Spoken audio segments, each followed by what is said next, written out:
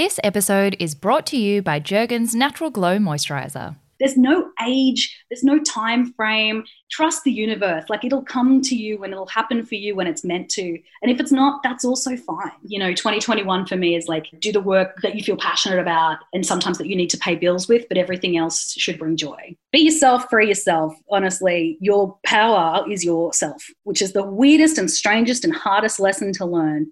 But like, you look at every amazing person who's doing something brilliant, they are who they are, and you like them because they are who they are. So be who you are. Welcome to the Seize the Yay podcast. Busy and happy are not the same thing. We too rarely question what makes the heart sing. We work, then we rest, but rarely we play, and often don't realise there's more than one way. So this is a platform to hear and explore the stories of those who found lives they adore. The good, bad and ugly, the best and worst day. We'll bear all the facets of seizing your yay. I'm Sarah Davidson, or Spoonful of Sarah, a lawyer turned funtrepreneur who swapped the suits and heels to co-found Matcha Maiden and Matcha Milk Bar. Seize the Yay is a series of conversations on finding a life you love and exploring the self-doubt, challenge, joy and fulfillment along the way. Lovely neighbourhood, we've got another dose of delight this week that'll have you in stitches with the wonderful Tanya Hennessy. As you'll hear Tan discuss in the episode, one of the greatest gifts you can give is a moment of laughter and a little escape from what's been a shit show of a year, not that anyone needs reminding, and she does that expertly, leading her to become one of our most beloved comedians, presenters, authors, internet creators, and campaigner for adults to be able to order children's meals in pubs. You'll hear from the get-go how effortlessly witty, intelligent, empathetic and honest this woman is, and how beautifully she combines self-deprecating, relatable humour with some serious and inspiring messages in between. She's a multi-platform, multi-talented creative, delivering us everything from the hysterical, viral, everyday makeup tutorial video to 2 and nearly 3 fabulous books, Am I Doing This Right?, Help Self that just came out, and a children's book to follow soon. I couldn't help but fall in love with her all over again, and I'm sure many of you will too during this episode. Be prepared for a lot of loud laughter in your ears. I hope you guys enjoy as much as I did. Tan Hennessy, welcome to the show. Oh my God, hi. Oh my God, hi.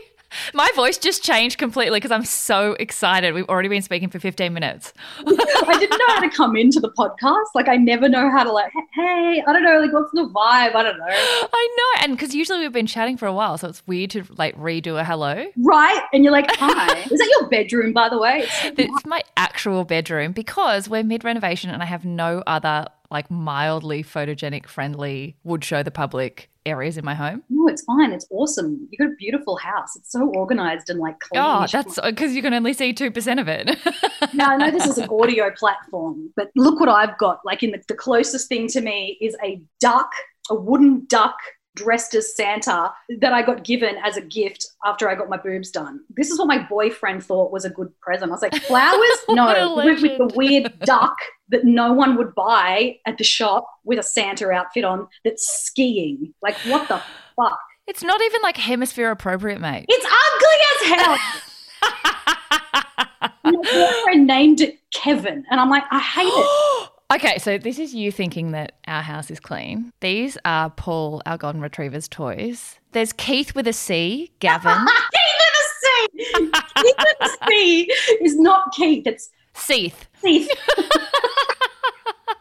This is the shit that makes my life wonderful, right? I have a dog called Paul. It's like my dream to have a Pomeranian with a really normal name. It was so that we could just yell Paul at the park and make everyone laugh. Exactly why. I want to get like a small Pomeranian, call it Ruth. Ruth. Oh my God, you actually have to do that. I'm going to get you a Pomeranian for your boob reduction present. I tell you, I want a dog so bad. Well, to be honest with you, what I really want is like ducks, which is probably why he got me that fake duck. I really want 2 ducks, or I want llamas, or I want a goat, or I want like a small pony. Very practical. Well, I've always wanted to be like the eccentric pet girl. Well, I love that you thought the duck wasn't suitable, but actually duck was the first animal that you said. So I feel like he knows you better than you know yourself. Here I am dissing him for this really ugly duck, but actually going, oh my God, he listens when I say it. So now I'm going to have to give him a birthday, Risty. Oh my God, I love you so much. So I don't even need to ask the first question, which for every episode is what is the most down-to-earth thing about you? Kind of feel like you've already just shown us right there. What do people normally say? They say very normal things, but I don't feel like you're going to have normal things. I mean, the fact that you've said give your boyfriend a wristy already and we're like 2 minutes in. Oh, I hate doing it. I hate sex, to be honest. It's not my favorite thing. Because you know when you just get clean and then they're like, oh, and you're like, get off. Anyway, I will talk to everyone and anyone and have, you know, sometimes I see people and the way they speak to like some people is different to the way they speak to other people, whereas I speak to everyone the same. And I will never change that because I think it's weird when people change their personality to talk to people. It says a lot about them. So true. Oh my gosh, you are such a breath of fresh air. I absolutely love how you're a self-dubbed bumbling mess, but also just casually super successful, humble, absolutely wonderful. Recently campaigned for adults to be able to order children's meals at cafes, which is like my lifelong mission. I just adore everything about you. Thank you so much, S, which is a nickname I'm working on for you. Don't know if we're loving it. Are you loving it? I'm trying it on for size. I kind of like it. It's, you know what? No one's ever called me that. I like it. Yeah, I like it too. I think that's you now. I am really passionate about eating children's meals at any sort of cafe, restaurant or pub.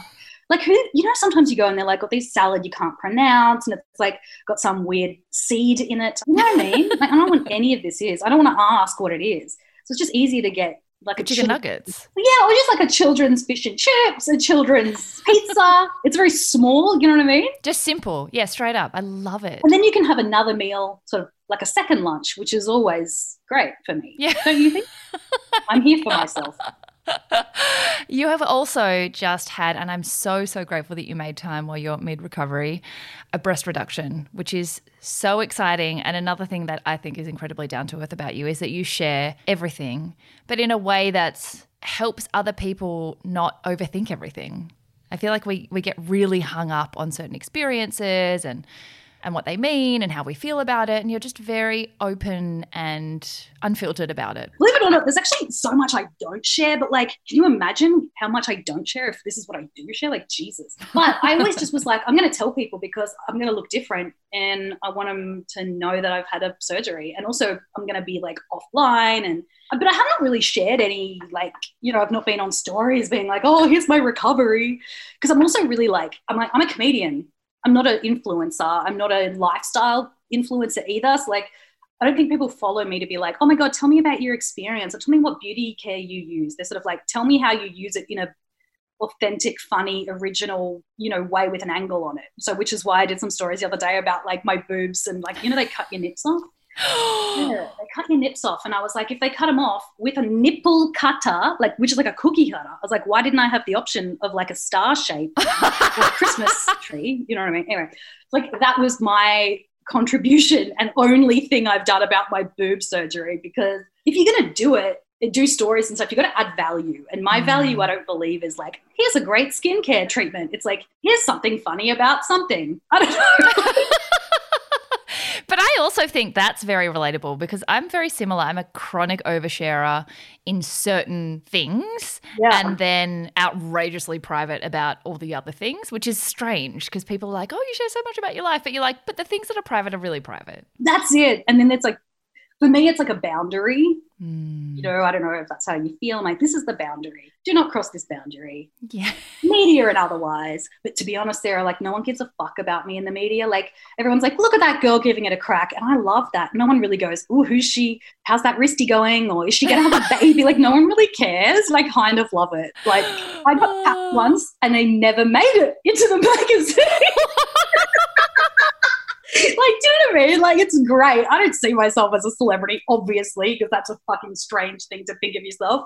So, like, I kind of love where I sit in the media, but, like, no one really cares, but everyone's like, go you. That is so wonderful. I love the way you just described that. That's amazing. And I think it's also, like, there's something about bringing that no fucks given attitude that allows you to be that, like to have that beautiful position because you know that they know you're not going to play up to it or like be too controlled by it. It's, again, such a breath of fresh air. Do you not think like the media and the paparazzi, and I know I am the media as well, you know, I work in media, but like they only care about the people who won't give up information. Whereas if you do, they don't care. Yeah, it's like it's already out there. What have we got that's exclusive? Nothing. Literally, Rude. they're like, oh shit, no, right, well there's bare bones on that one. Like, yeah, the star-shaped nipples are already out in the media, so that is not a scoop, unfortunately. But they did do a scoop the other day. It was like on news.com, it was like, Tanya pays for her breast reduction with I'm a celebrity money. I was like, yeah. They're more expensive, but you know what I mean? Breast. And I write books, and you know what it's like. Books, there's no money in books. I love how you're like, it's simple math. Everyone has already worked that out. Yeah. But what I also love to point out is that I don't think anyone just gets born with that level of balance or boundary or comfort in the place that they occupy in the media or in their life generally. And so my favourite thing about this show is going back to all the chapters that haven't made the media as much and that don't get as much airtime purely because they're like so many years ago, but also because, you know, current things are like the currency of the media is things that are new and things that are scoops. But I love going through in the first section, Your Way TA, all the chapters that you went through where you didn't know where you wanted to end up and where you had to put up with jobs that maybe you didn't love or times where you had no idea where you were going, because they're all the stepping stones that taught you all the lessons to get you to this beautiful place that you are right now. Way TA. Fuck me. Why am I not listening to this fucking podcast? I listened to one, but it was ages ago, and I've just not listened to many podcasts this year. Because you haven't had time. I was looking at what you've done. I'm like, Jesus, woman. I don't think I listened to one podcast, and that's it. And I don't even listen to that often. I need to get involved in this pod. You need to get around it. It's also called Your Pathway. I mean, the puns are just forthcoming. Oh my God, it's good. So take us back to young Tanya, the wonderful Novocastrian from Belmont. What were you like as a child? Was it always acting that you wanted to get into? From what I read was the tender age of 3 or 4. Tell us about that. My pop was like super into musical theatre, and he was a singer actually, and he used to tour around and sing in nursing homes and stuff, even when he was, he used to be a radio announcer, and he's got the most, he had the most amazing tenor voice, like this really high-pitched voice in this, big man. And he actually auditioned for the I Like Airplane Jelly, right? Yeah. So iconic. He was like a boy soprano, and he caught the train from Newcastle to Sydney to audition, and the reason he didn't get it, because they wanted a boy, was because he didn't look at the audience. And ever since then, my pop has instilled in me that you have to connect with the audience, which is probably why I'm so intense with my audience. I learned this hectic lesson because my pop was like, if I had have looked at the audience, my life would have been different. Oh my gosh. So that's why I'm so connected to my audience, because you have to be to win. And he didn't, but he won in so many other ways, but he taught me about the person and the creative I wanted to be. We'd watch TV, we'd watch The Music Man, Showboat. Like I was singing these like hectic love songs from, the Music Man when I was a child. Like it's really like cool love songs. And I used to go to singing lessons, and I used to do drama. And, when I was at school, no one really, I was never put in the plays, and I couldn't be myself at school, but I could be myself at home. And I used to do performances for my parents. I did many a performance for my parents. They are so patient. Aren't they? Oh, fuck. I feel so bad for them. But actually, I just finished a book literally 2 days ago, the second draft, about a kid. Oh, here's an exclusive. My children's book is called, I'm not allowed to tell you. I'll tell you anyway. It's called, drum roll please, It's Stevie Louise. And it's about a little kid who puts on shows in the backyard, and then they decide to put it on at an old people's home. Oh my gosh, and that's it's so beautiful. cute. And see, already I love finding out that the reason why you connect with your audience now, which is what's allowed you to grow such a beautiful, big, loyal community, is from your grandfather. That is so beautiful. Oh, yeah. Yeah, when he died, it was 2018, and I still am not over it, I've only been able to talk about it this year, and it's been 2 years since. And I still can't look at photos, and when someone has such a profound impact on your life, you kind of can't forget them, and they live inside you, you know what I mean? Absolutely. And he taught me so much, and I wanted to take what he. And if he hadn't have had to, have worked in the time that he did, he would have been a full-time creative, but he couldn't. And I'm fortunate that I am able to live in a time where I can be a full-time creative, and I'm going to make use of that and never, ever take it for granted, because some people can't for whatever circumstance. I know that I'm lucky and blessed that I'm able to do what I do every day, and that somebody harnessed and trust and gave me that gift, as a kid. And so I'm so scared, but also really nervous and excited to have kids, because I want to pass that on to them. But it's also such a big thing. It's the gift of theatre, and they're like, fuck off, I want to play cricket. And I'll be like, you're on your own. I got no skills there. Can't help you. I'm so scared if my kid plays soccer, I'll be like, shit. But what I love as well is that so many children do really love theatrical expression and creativity when they're younger, and very often it's kind of beaten out of you because it's not a good career move and it's a very difficult thing, it's competitive. But reading that you went on to actually study it, like you kept it in your mind as a career option, getting into a performing arts school and then going and doing theatre at uni, like you kept it alive as an actual potential life path. Wow. But then ended up with half a diploma in education, so nearly taught. So I always, because people like, someone wrote to me the other day on Facebook, they were like, hey, you're just wondering, like, who wrote your book? And why are they so fucking funny? I was like, who wrote your book? And like, do you just like give ideas to like a writer or something? And I was like, I fucking wish I wrote that book from scratch. I have a 1.5 degrees, I'll thank you. 1.5. It's just so embarrassing. But I love that it's written down like that everywhere. It's half a diploma in education, like everywhere. It's like not dropped off at all, but it's not put in as like a full double degree. It's just always hard. I'm like, okay, well, I got to mention it then. Please, because I'm just like stoked that I managed to, outside of uni, actually do half a degree. Because, you know, studying whilst I was at uni whilst being on air full time. And that's really tough. I found it quite interesting, but studying online is a really hard thing. So I'm like, yeah, you will appreciate that I did half a degree.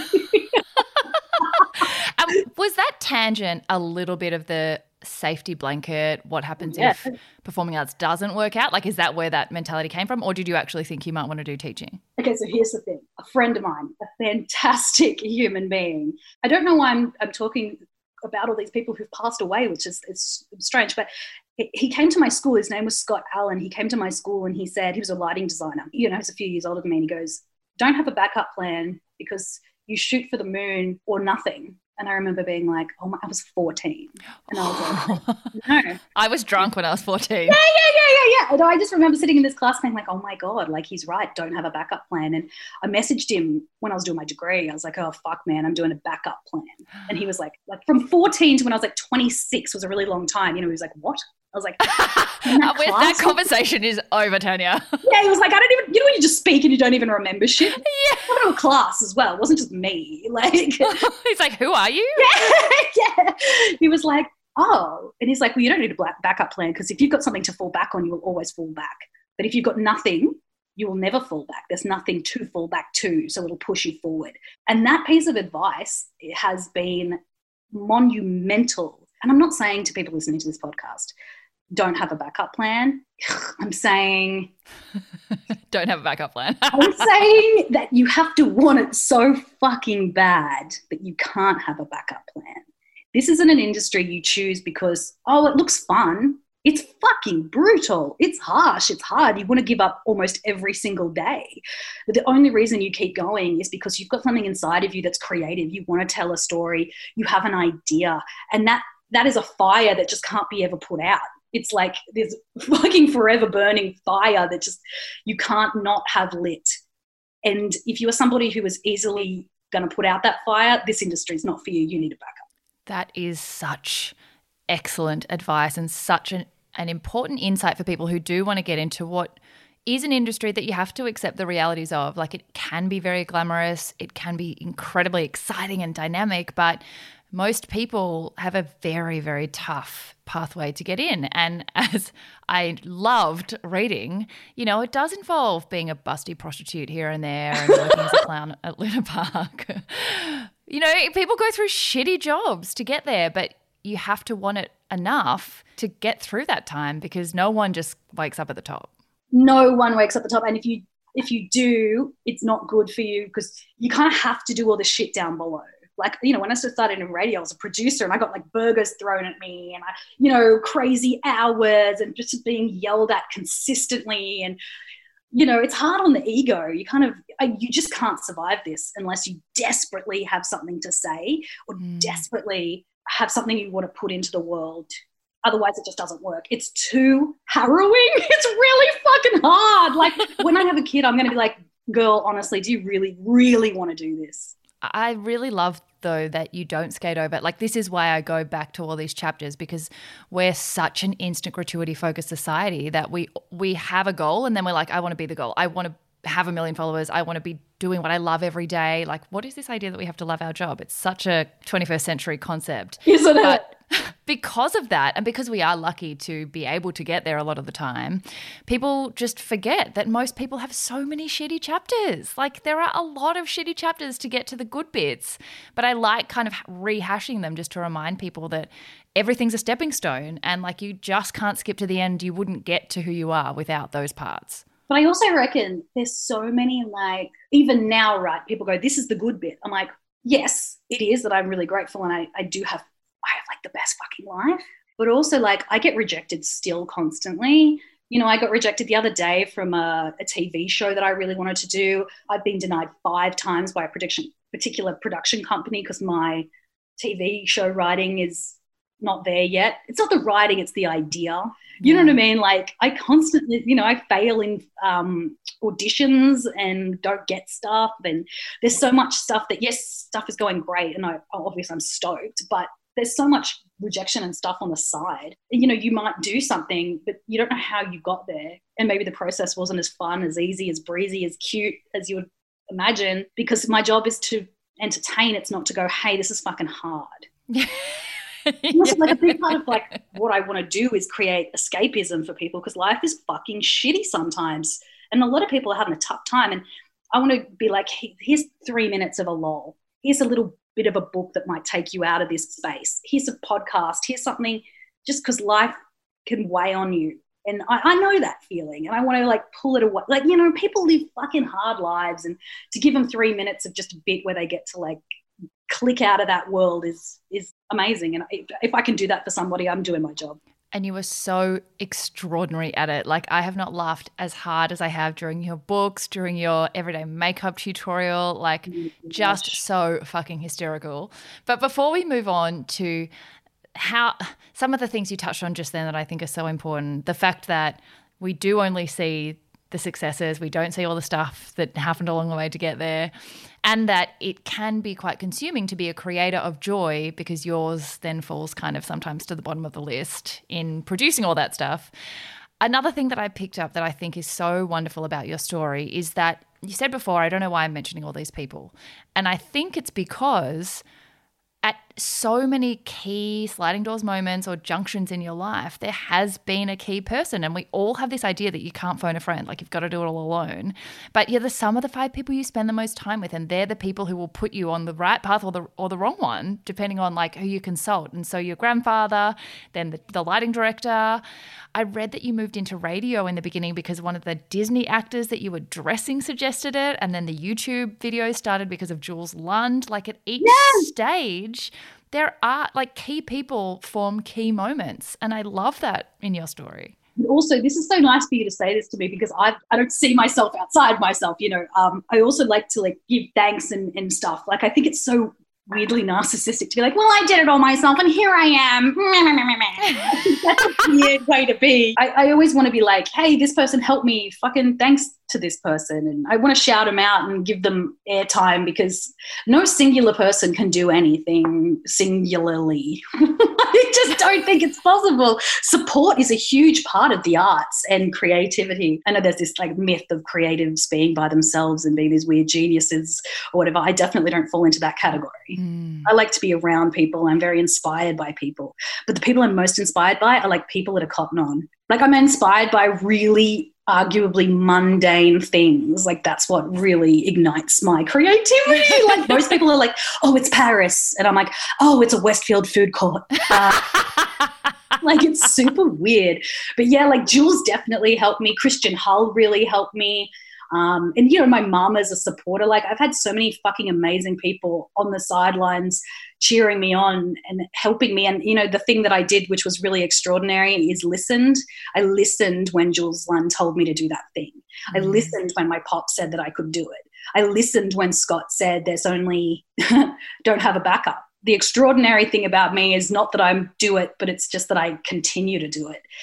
and I fucking listen. And I love that, because sometimes if we're left to our own devices and we listen to our own thoughts echoing around in our head, you wouldn't necessarily come to the right decision for yourself, because you can't see yourself outside yourself. And I love that starting in theatre doesn't automatically mean you are ever going to discover that you are wonderful at comedy. You are wonderful at giving us a moment of escapism, and somehow you kind of diverted in all these weird directions until you found the way to deliver that, and now you're there. And it took me a really long time, like 1 year, like you're 1 year older than me when I sort of first really started. I was 29, started to get traction on the internet. Like people think, oh, I'm 22, it's not working. It's like, no. You've just been born. Like, you know what? Like Ricky Gervais didn't write The Office, which is arguably one of the best television series ever to be fucking written, until he was 42 or 41 or something. Like there's no age, there's no time frame. Trust the universe. Like it'll come to you and it'll happen for you when it's meant to. And if it's not, that's also fine. Absolutely. Oh my gosh, you are so wise. Like I was thinking about doing, like, what do you think about this? Like a motivational sort of comedy motivational tour where I'm like, get the fuck up, you can do this. Absolutely. It's like, Go the Fuck to Sleep, the children's book. Yeah, like that, but for self-help books. Even the fact that your new book is called Help Self is just so freaking genius. I love it so much. And the other book, your first book, Am I Doing This Right? Again, just touches on like everything that all of us are feeling about just being like a total mess in life. Before we continue with this instalment of Yay, just got a little hot tip to share, as Get Your Legs Back Out season is upon us.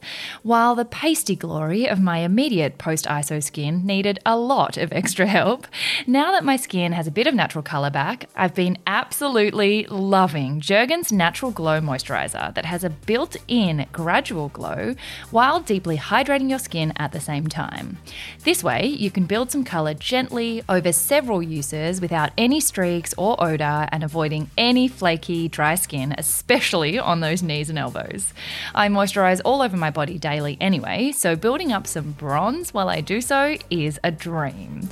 The firming range also visibly firms up the skin over 7 days, which is always an added bonus. I'll pop the link in the show notes. Now back to the show.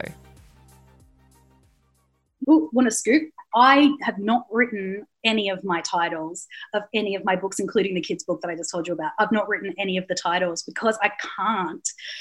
I think I even wrote in the back of Help Self a bunch of titles that I pitched. I'm wearing pajamas underneath. Oh, mate, me too. You're lucky I'm wearing pants, to be honest. Thank God. Are you cold? You look like you're wearing a jumper. Yeah, it's a little chills down here. It was like 30 degrees yesterday, though. This is why I have trust issues. Girl, same. That's what I wanted to call my podcast, by the way. Girl, same.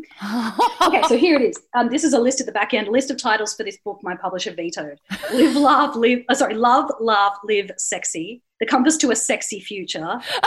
Self-help handbook for the lazy. Self-help but sexy self-help, the ultimate guide to sexy self-help. Like, she was like, no. She's like, do you know that they're all just using the same 3 words, sexy, self and help, in different variations? I know, because I was like, I just think sexy is really funny. And then I had a Compass to a Sexy Future, and then the last name that I actually really wanted this book to be called was Hurricane Hennessy. But she was I know. And she was like, no, because that doesn't speak to what the book is about. And so I was like, great, I'll use that title for my next book.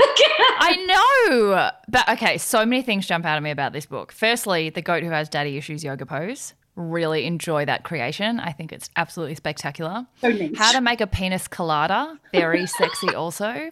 Modern ways to get out of things. Spirituality for the lazy. Like, you're just saying all the stuff none of us will say, but we really feel. And I tell you, one of my favourite bits in this fucking book. I do and don'ts for spirituality, and it's like, seek somebody who's like registered. Don't see a man in a van who claims that he knows everything about crystals. Don't get a crystal and yell your wishes at it.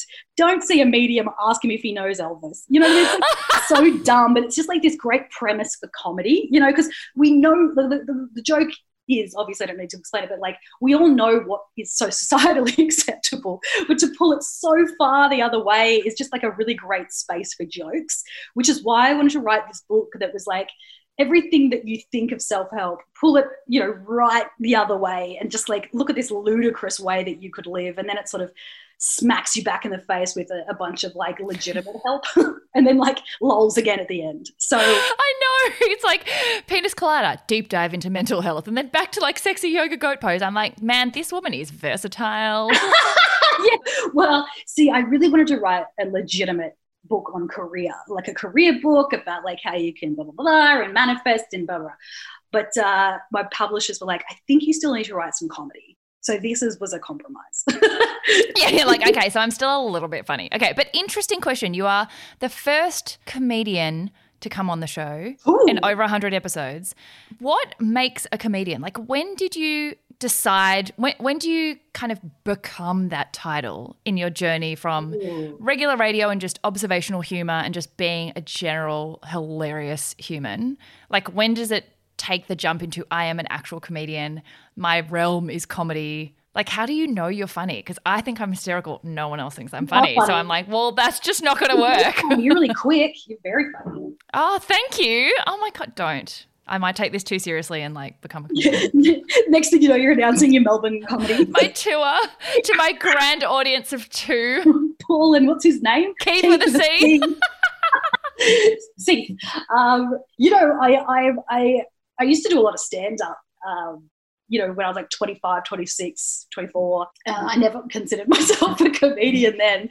I just knew I wanted to make jokes. I think like I was always a bit chubby and weird at school, and like I just sort of sat into the comedy realm quite well. I think they don't say they say you hear comedy. Comedy is like music. It's rhythmic.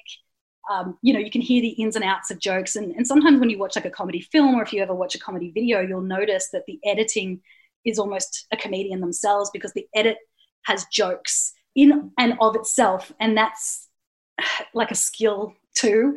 So I guess like the way I like found out maybe I was a comedian was when somebody told me I was.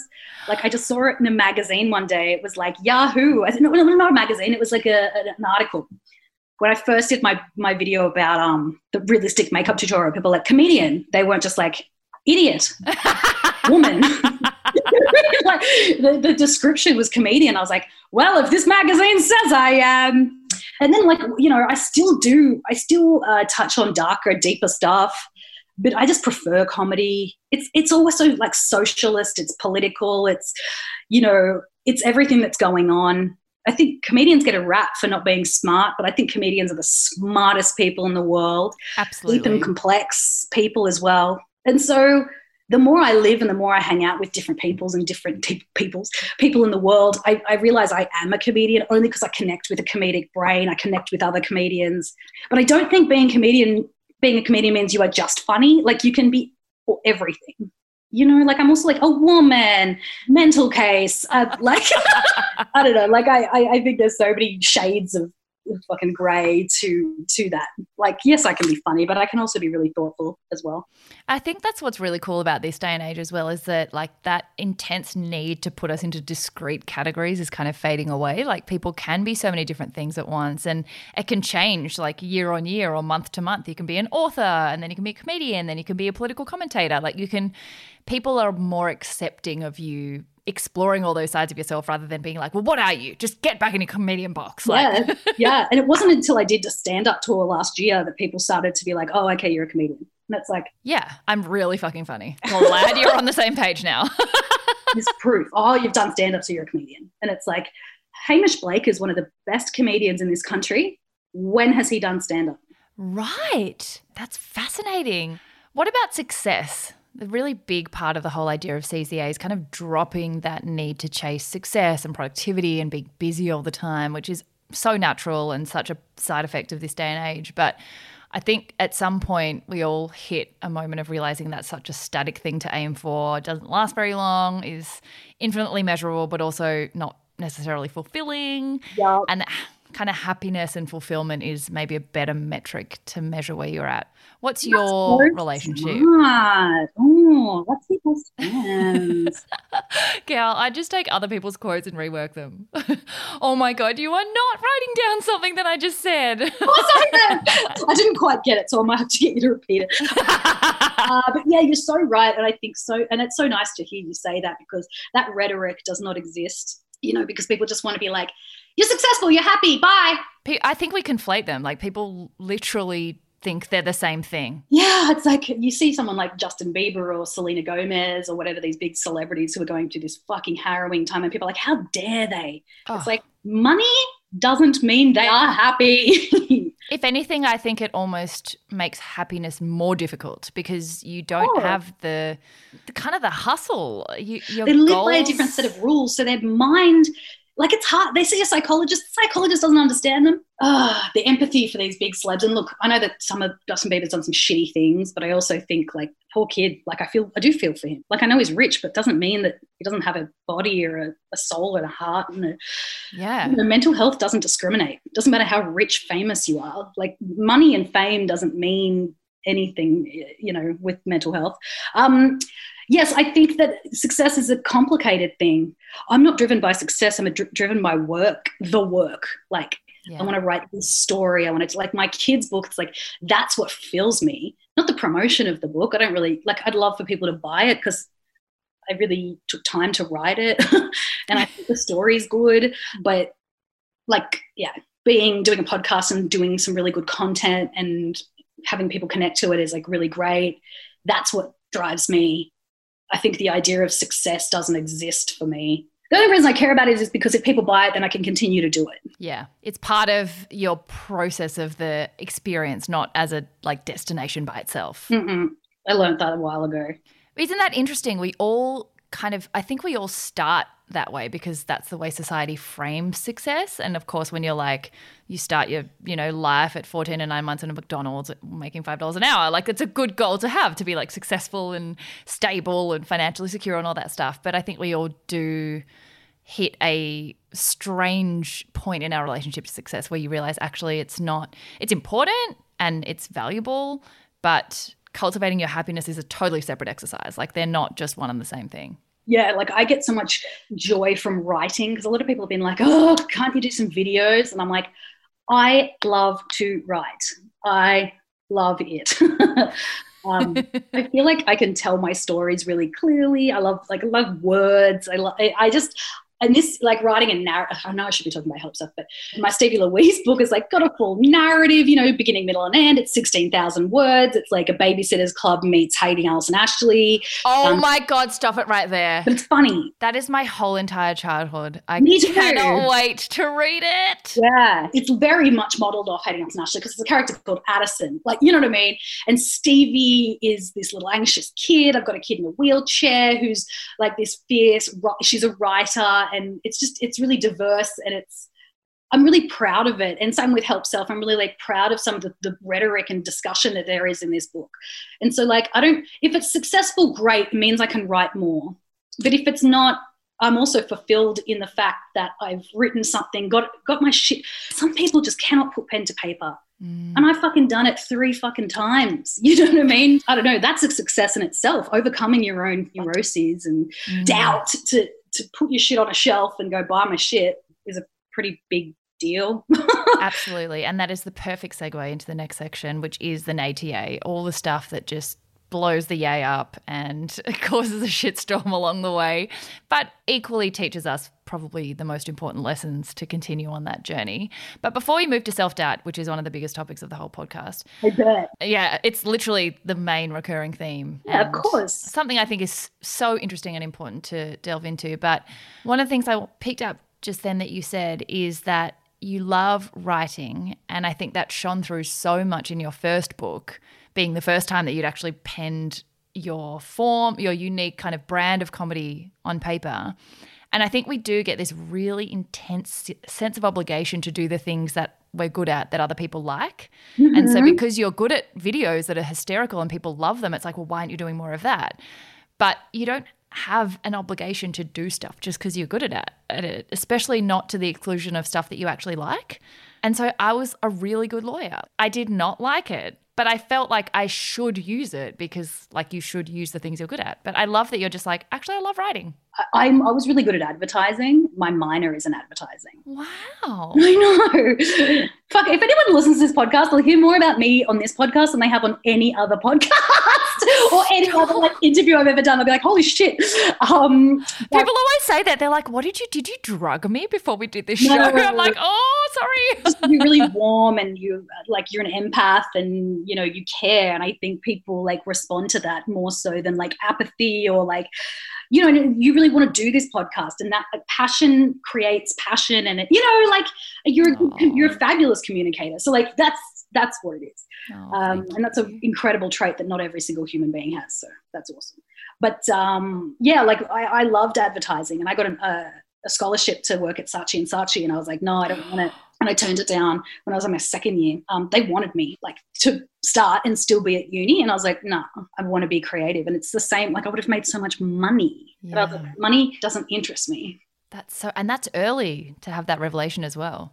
20. Yeah. Wow. Yeah. And go you for not needing to go down the pathway of having that whole career just to like tick it off. Oh, because I've never like I said, my desire to tell stories, my desire to like create is louder than any other voice. Like I'm so self-doubting, but like my desire to create is louder than the self-doubt.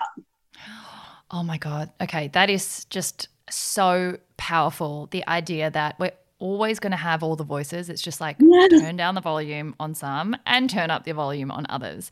I think I spent the first few years of my career waiting for the self-doubt to just go. One day I'm going to be confident and like sure of myself enough. I will have done enough therapy to like not have this feeling. Yeah, you've got enough life experience. You've hung around enough people. You've done enough events. You've done enough fucking bullshit. So you're like, I'm here. Yeah, but I'm like, the day I don't have nerves and I'm worried about doing a good job is the day I'll be like, man, you're complacent. Like you don't care about doing a good job. It's actually not a bad mechanism to have. You just have to not listen to it as if it's true. Yeah, you just got to hear it and then just like let it go, which is easy with some things, but other things, you know, I'm like the world's biggest catastrophizer. Like, you know, like it's actually like listed as a special skill on my resume. It's on your LinkedIn, right? I'm pretty sure I can endorse you. Yeah, please. I'll take one thought and magnify it and like blow up a workplace over my own thoughts in my head. But yes, I have a volume switch that I can't actually turn off. The knob broke when I was about 8. And technology these days is just fucked. It's shit. And I've got an 85 model, so it's shit. Oh yeah, mate. 89, like not that much better. Yeah. They're both the shittest models, but it's the one thing I'm the most fortunate for, this broken knob that tells me, here's an idea. What about this? You could do something with this. What about this? Do you like this? There's an angle for this. What do you reckon about this? You could do a documentary. You could do this. What do you think about this? Why does this person do that thing? Do you reckon you could do a documentary about prisons? Blah, blah, blah. Like that thing is louder than you're not good enough. You're not funny enough. Everyone's going to find out that you're not good enough. Everyone knows your shit. You're really embarrassing. People think you're really cringy, blah, blah, blah, blah. Like all of those things, I hear them, but the things that are louder are, hey, let's do this doco about women in prison, which is maybe I'm thinking about creating. Oh my God, do it. I'm just obsessed with prison. Oh my God. Okay, I've some people to introduce you to. So on Necker Island last year, Piper Kerman. Yes. The original Orange is the New Black lady yes, who wrote the book. I know. Was there. I'm obsessed with prison, crime, everything. Girl. Oh my God, we have to have a whole separate conversation about this. I don't know why I'm so obsessed with prison. I think it's like I love stories. And it's not like my own. It's like anyone's stories, which again ties into the fact at the beginning of this chat where I was like, I'll talk to anyone. Because I'll never discriminate against somebody. Someone's got a fucking fierce story. You'll never know. People that you wouldn't expect, like in a subway line, have the best stories. Oh my God, that's what this show is. I will always be here for that story. Like my story is so fucking boring compared to most people's stories. Stop it. It is so interesting. No, so it's interesting. like, I'm a white middle class girl and then I just did what I wanted to do and then here I am. You know what I mean? Like it's really quite basic compared to some people's life stories. But that's what I love about this platform so much is that it is an excuse really for me to talk talk to everyone on the spectrum, like for every religion, every sexual orientation, every gender, it's been just unbelievable. But back to what we're talking about. Again, I'm like so impressed with myself. I pulled myself back from a tangent, which very rarely happens. Disappointing because I can't. Now I'm like, fuck, what is it? What's the tangent? The fact that your brain goes that fast means that if you are able to drown out some of the self-doubt mechanism, I imagine burnout then becomes your greater nadir because of the inability to tune out, and the workaholicness, which is actually the W in your alphabet in the first book, which is alphabetized, which really appealed to my OCD. Really enjoyed that. Also, it just made it really easy to write. Yeah, you're like, this is really directing me in a nice way. How do you manage that when you're an ideas woman? It's so hard. I had this makeup artist. Her name's I'm all having, this is the thing, I hear people, I listen to people, and then I regurgitate. I'm like, yeah. But Sarah Laidlaw, she's this fucking amazing hair and makeup artist. Do you know her? She's fucking... Yeah, when we did the Priceline runway. Oh, shit, yeah, of course. Oh, my God, of course, because she's amazing. I'm obsessed with her. She's like one of my good friends. I see her all the time. Did you see her ISO creations? Freak. What the actual fuck? I was like, is that you? Is that the same person? How are you doing that? I love people who are just like fuck off talented. It's so exciting. And you're just like, ugh, who made you? Where are you from? I love you. I love your brain. Let me just kiss that brain of yours. She wrote this book, and I can't remember the book's name, but she said to me, people get ideas all the time. It's whether or not you take the ideas.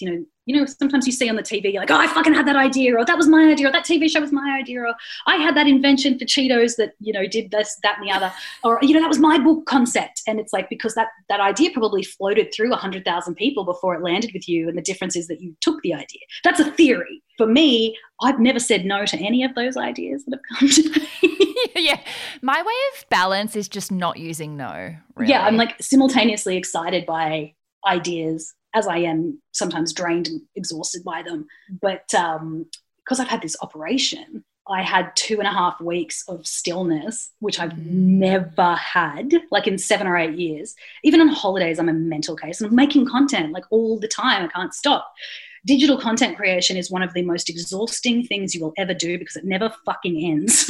And what they do is they add more fucking platforms for you to try and create on. And absolutely. It's like, how they say this is a teachable moment. Every 5 seconds I'm like, this is a content creatable moment. Yes, that's an Oprah quote. She's like, this is a teaching moment. Don't even start with Oprah. I fucking love Oprah. Love Oprah. But yeah, I had this 2.5 weeks where I just like laid and was really still and didn't do anything. And I just loved it. And, 2021 for me is like do the work that you feel passionate about and sometimes that you need to pay bills with, but everything else should bring joy. Oh, my God. Perfect soundbite for this entire show. I'm just going to put you in the intro from now on. I love a soundbite.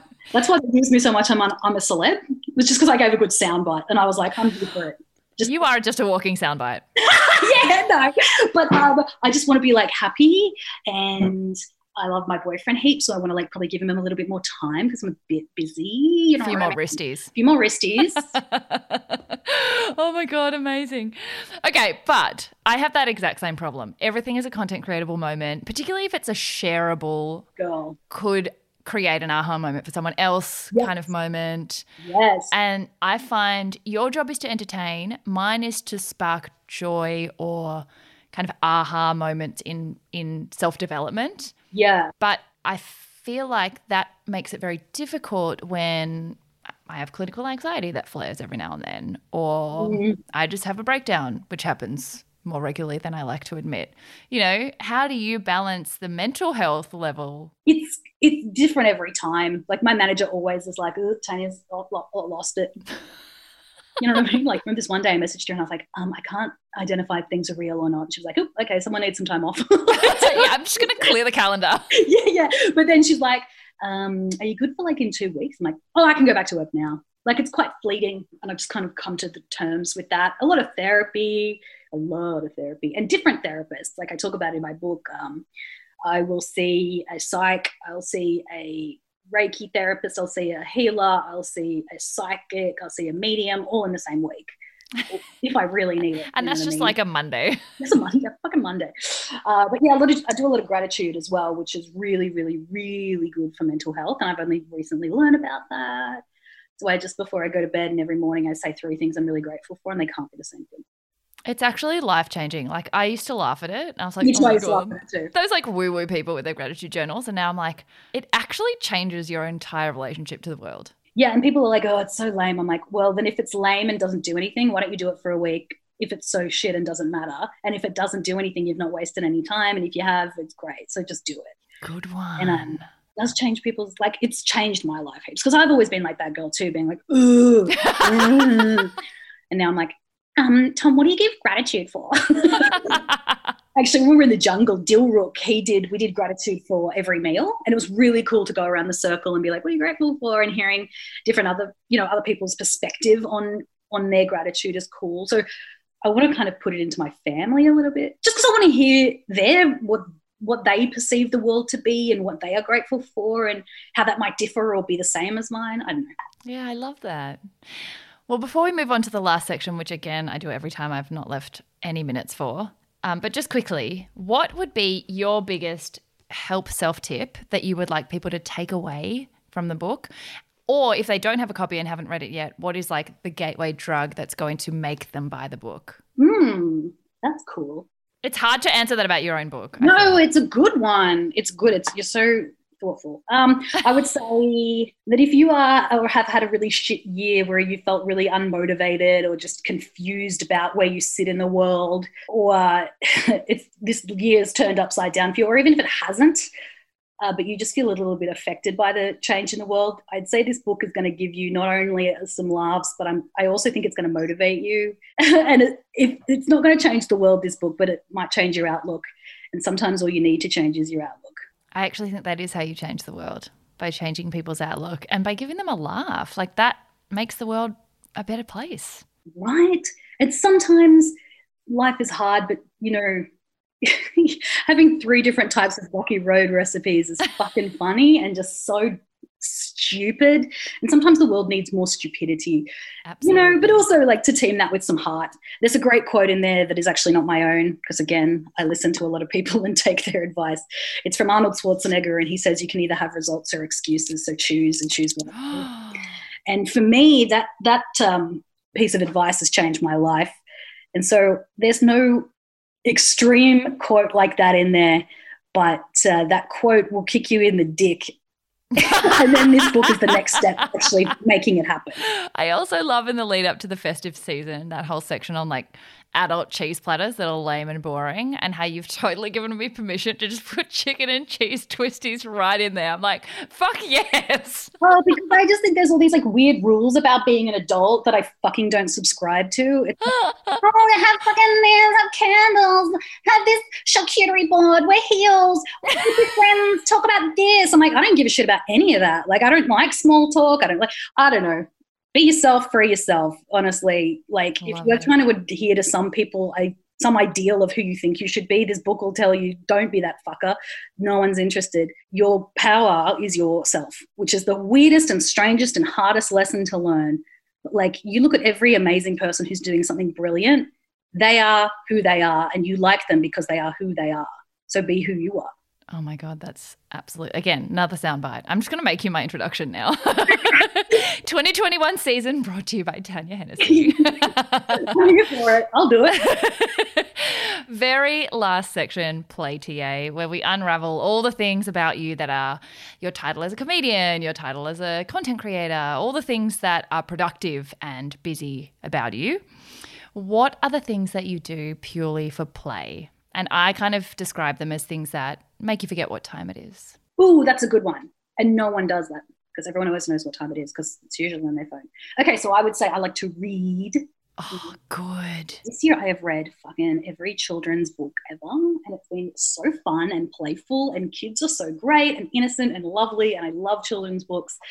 So I've read a good 42 kids' books. Oh my God. Maybe more. Like adult, like junior fiction. So it's, like Morris Gleitzman and Paul Jennings, and I have this image of you sitting at the table with your like kids meal reading Spot the Dog. Like, everyone's like, grow the fuck up. And I'm like, no, because creativity lives in a child brain, so I'm going to keep my child brain. I still pay my tax, pay my mortgage. I'm good. You did not just dab. Oh my 35, God. just dabbed. What else do I do that makes me forget the time? You know, I like to hang out with my friends and do something really dumb, like go to like a random karaoke, like a random plan. You know, when you're like with people, like, oh, let's go to this weird tiki bar for no reason. Like that, or you know, let's go to a photo shoot. Any sort of spontaneous. I have a friend who's like fucking insane, and I'm obsessed with her. I talk about it in my book. She came to San Francisco with me for a Pixar job with 4 days' notice. Like, she's mental. Like, and we just had so much fun in San Francisco. Didn't sleep. Had pancakes at 3 a.m. Like, anything that makes you feel alive. Like, if someone goes, "Hey, do you want to go like camel riding?" I'd be like, "Yep, I'm going to go." That's what happened to us. That's how we ended up at the Hemsworth's Christmas party. New Year's party. It was 2 days before. They were like, "So we're in San Diego." And we were like, "Oh, we're in Melbourne." And they're like, "Oh, come to San Diego." And we're like, "Oh, it's the 30th of December." They're like, "Yeah, cool, just get on a plane." We're like, "Okay." I love that. Like, and I do talk about that in my book, about like breaking habits, because people love to be habitual. The older you get, you become like a kid again.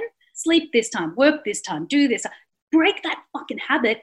How fun is it? Like, I know that you would have had fun in San Diego randomly on like a 1 day bender. Yeah, we went. Yeah.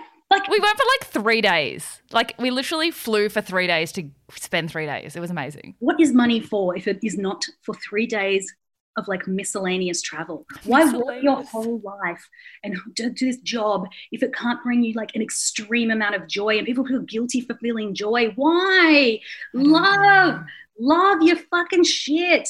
Do dumb stuff. It's the best. Buy a duck on fucking skates wearing a fucking Christmas vest. Buy it. Do it. Also, I think his name should now be Kevin with a C. Kevin. Seven. Okay, at this point we had clearly been having so much fun that we missed the fact that Tanya had an appointment. So we didn't have time for the second last question, the 3 interesting things that don't normally come up in conversation, although I feel like she's speckled so many of them through the episode. So we're finishing up with Tan's favourite quote. Oh, my favourite quote is, I got so many. Okay, No Day But Today from Rent, because Rent is the best musical ever. I've got Go Instead Where There Is No Path and Leave a Trail, because I've lived my life by that. And the other one is the quote about excuses and results. Oh, and I have one more. I've got 4. Okay, the other one is, I'd rather be terrified and do it than be terrified and not do it, because either way you're terrified.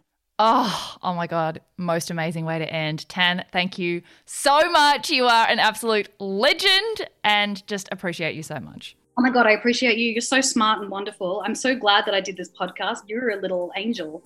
I actually adore this woman, and I hope you guys felt as much yay as I did during our chat. I think we both forgot we were recording for most of it, so I hope the full unleashing of our crazy didn't blow your ears off. This week, it's been a year since our first and only live show with Olivia Molly Rogers, which reminds me how often I do forget who's listening, or that anyone is actually listening. So how much it truly means when you guys share what you thought or took away from the show on socials, because otherwise we don't get to hear from you. Please do send Tan some love if you enjoyed listening, tagging at Tanya Hennessy and myself, so we can reshare and keep spreading the yay. Only a few episodes to go this year, and we'll be taking a little break in January to plan out a bigger and brighter 2021 for you all. Hope you're all seizing your yay.